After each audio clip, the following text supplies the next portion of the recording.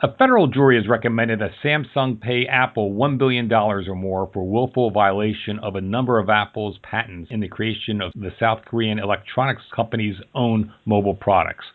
But what are the implications of this ruling to end-user organizations implementing mobile device policies? Hello, I'm Eric Chabrow of Information Security Media Group, and to answer that and other questions, I'm joined by patent attorney Jim Dinero of the Cipher Law Group. Thanks, Jim, for taking time to chat.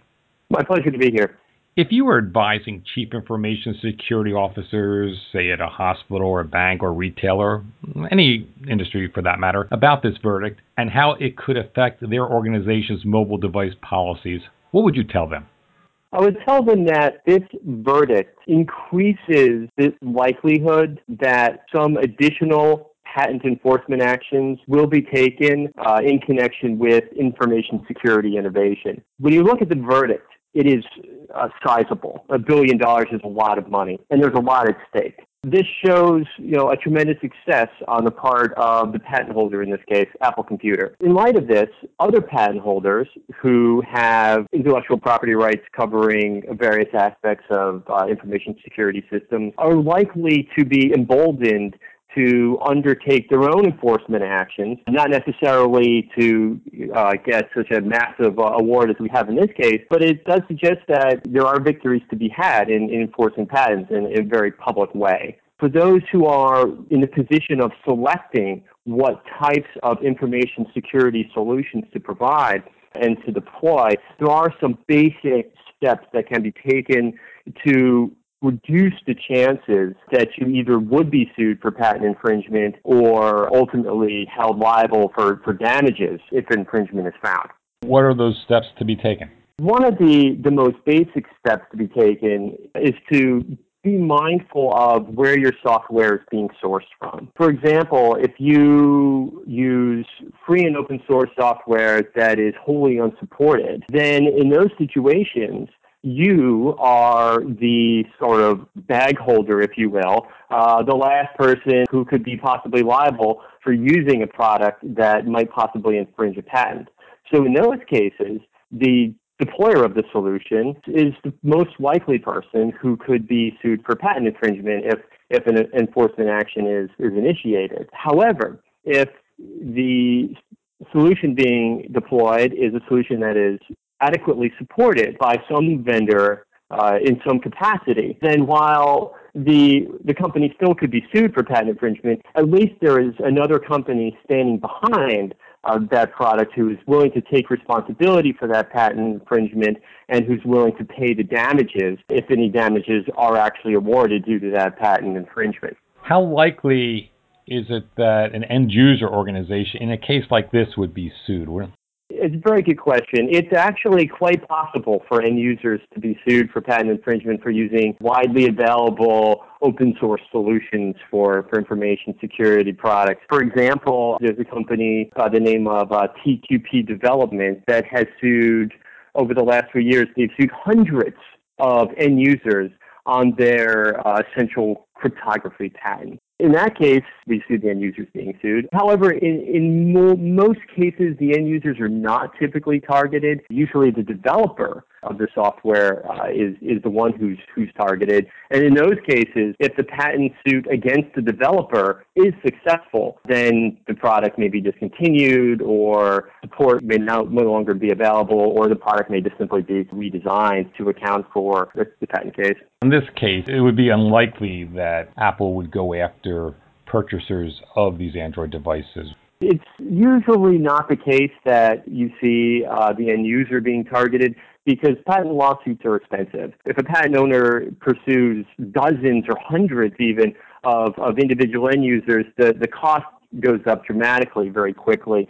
Usually it's much more efficient to sue the developer of the software product in question. How does the verdict like this one destabilize the marketplace, and how could that create flux in providing adequate security to devices that the courts could bar from being sold? There's a really interesting policy question behind all of this, which is, are patents, which are granted an exclusive right, essentially bad for information security to the extent that certain key technologies could be held to be proprietary and companies could be barred from using those products entirely, or they could be forced to pay substantial royalties for using those products. There is the argument that as a result of patent lawsuits being brought against companies who are innovating, that the price of the end product produced by that company will be effectively increased by this. In the case here with Apple and Samsung will, if the verdict is upheld, need to pay Apple a substantial sum of money.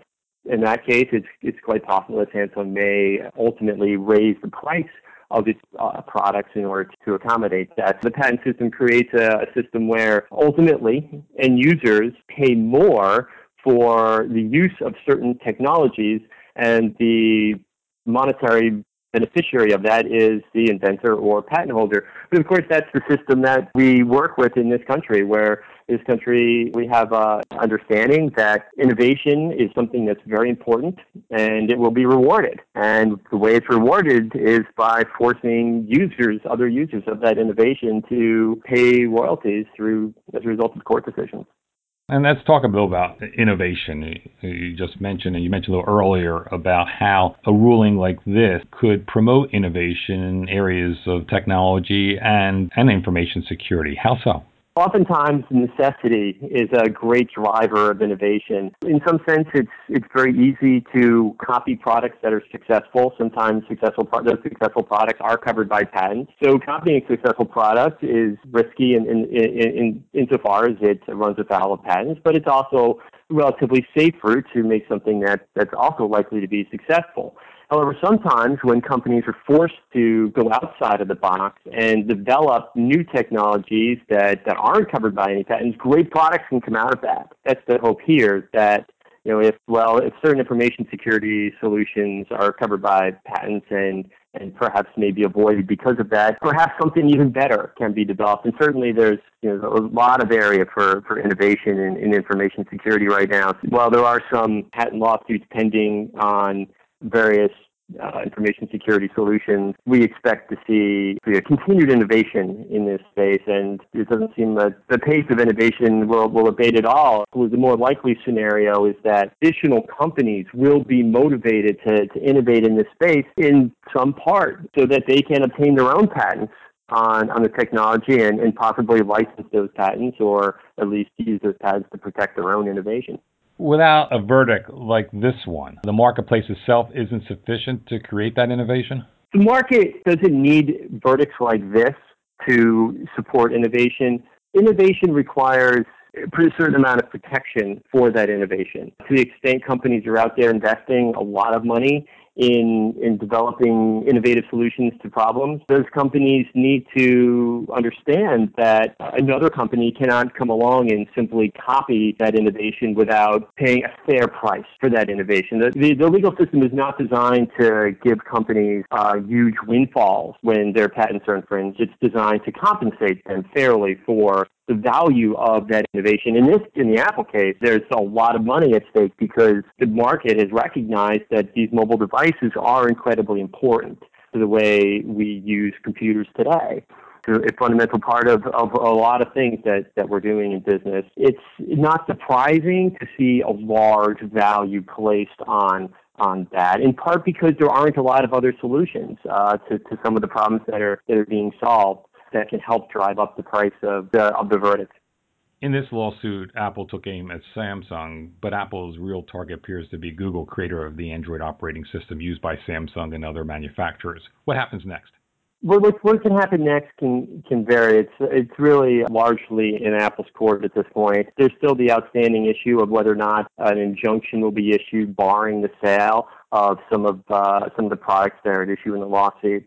In most cases, in the information security context, it's a little bit less common to see an injunction being granted for these types of technologies. Most of the companies that have patents in this space are looking to license those patents rather than actually stop other companies from doing it. There are some cases where you'll see two competitors who are locked in a patent battle, and as part of the leverage in that litigation, the parties are seeking to actually prevent the sale of each other's products.